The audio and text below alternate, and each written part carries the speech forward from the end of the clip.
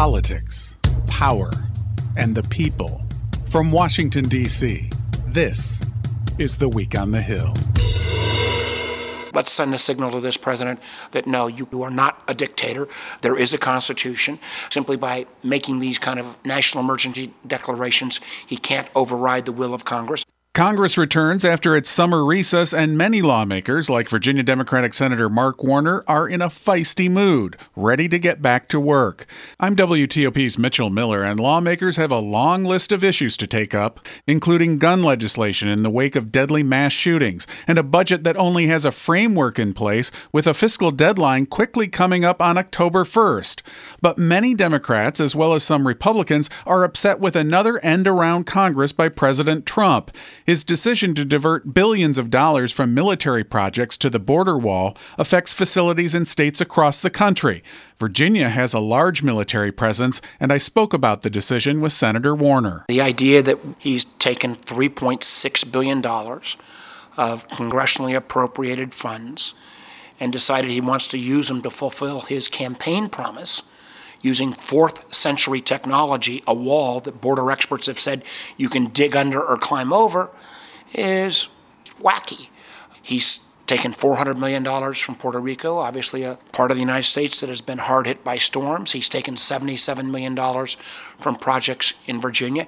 $10 million of that was for a national cybersecurity center, and his own administration has said cyber is one of the most important components of our national defense. So the president taking this money, I think, is shirking his duty as commander-in-chief, where you're supposed to protect our country.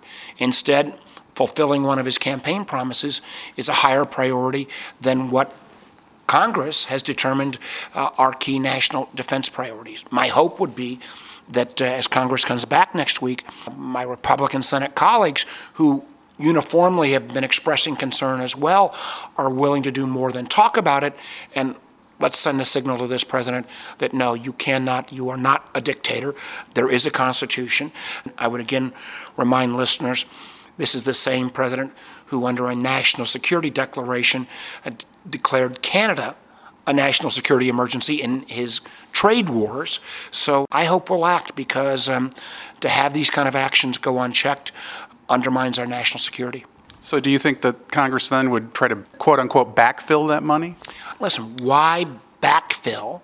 I think we need to send a very strong message that this kind of overriding of Congress's power and Congress's ability to appropriate funds, goes against the law. President Trump has a lot of political power when it comes to gun legislation, and there's been growing pressure to act, following 3 more deadly mass shootings last month that claimed the lives of nearly 40 people in Texas and Ohio.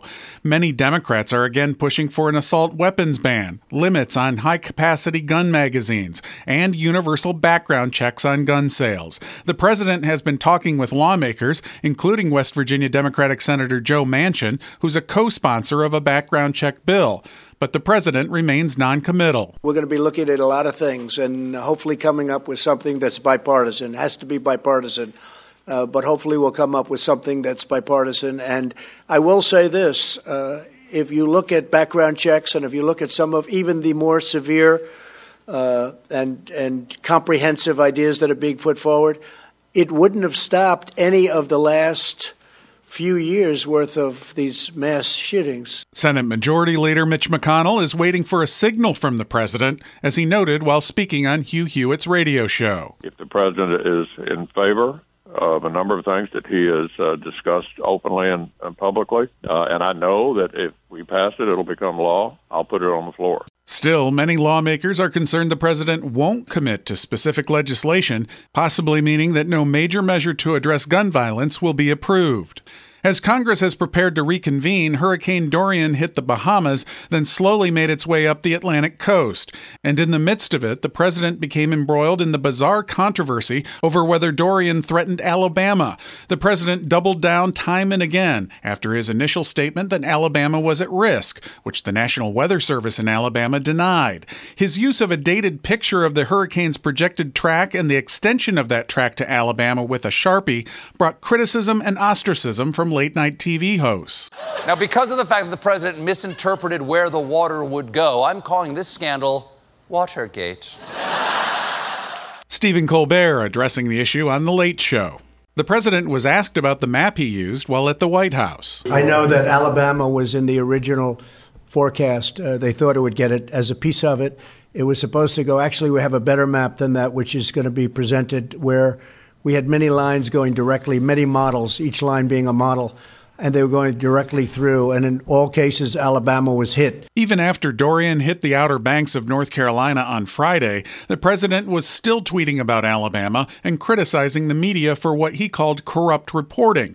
But there are plenty of other potential political storms developing as Congress comes back from its 6-week recess. Exactly where they'll go is hard to forecast.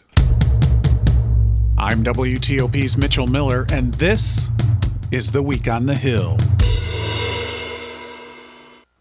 To be your best every day, you need proven quality sleep every night. Science proves your best sleep is vital to your mental, emotional, and physical health. And that's where the Sleep Number bed comes in. And let me tell you, ever since I've had it, my sleep IQ score is just going higher and higher. And did you know 8 out of 10 couples say that one of them sleeps too hot or too cold? Science tells us regulating your sleep temperature leads to higher quality sleep. For many couples, temperature struggles are a real challenge. So here are some tips to help you both sleep just right. Look for beds designed with temperature benefits, such as the new Sleep Number Climate 360 smart bed that actively warms and cools each side so you both sleep blissfully comfortable. And now save 40% on the Sleep Number 360 Special Edition smart bed, plus special financing for a limited time. Only at Sleep Number stores or sleepnumber.com/podcast1. Sleep Number, the official sleep and wellness partner of the National Football League. Subject to credit approval, minimum monthly payments required. See sleepnumber.com for details.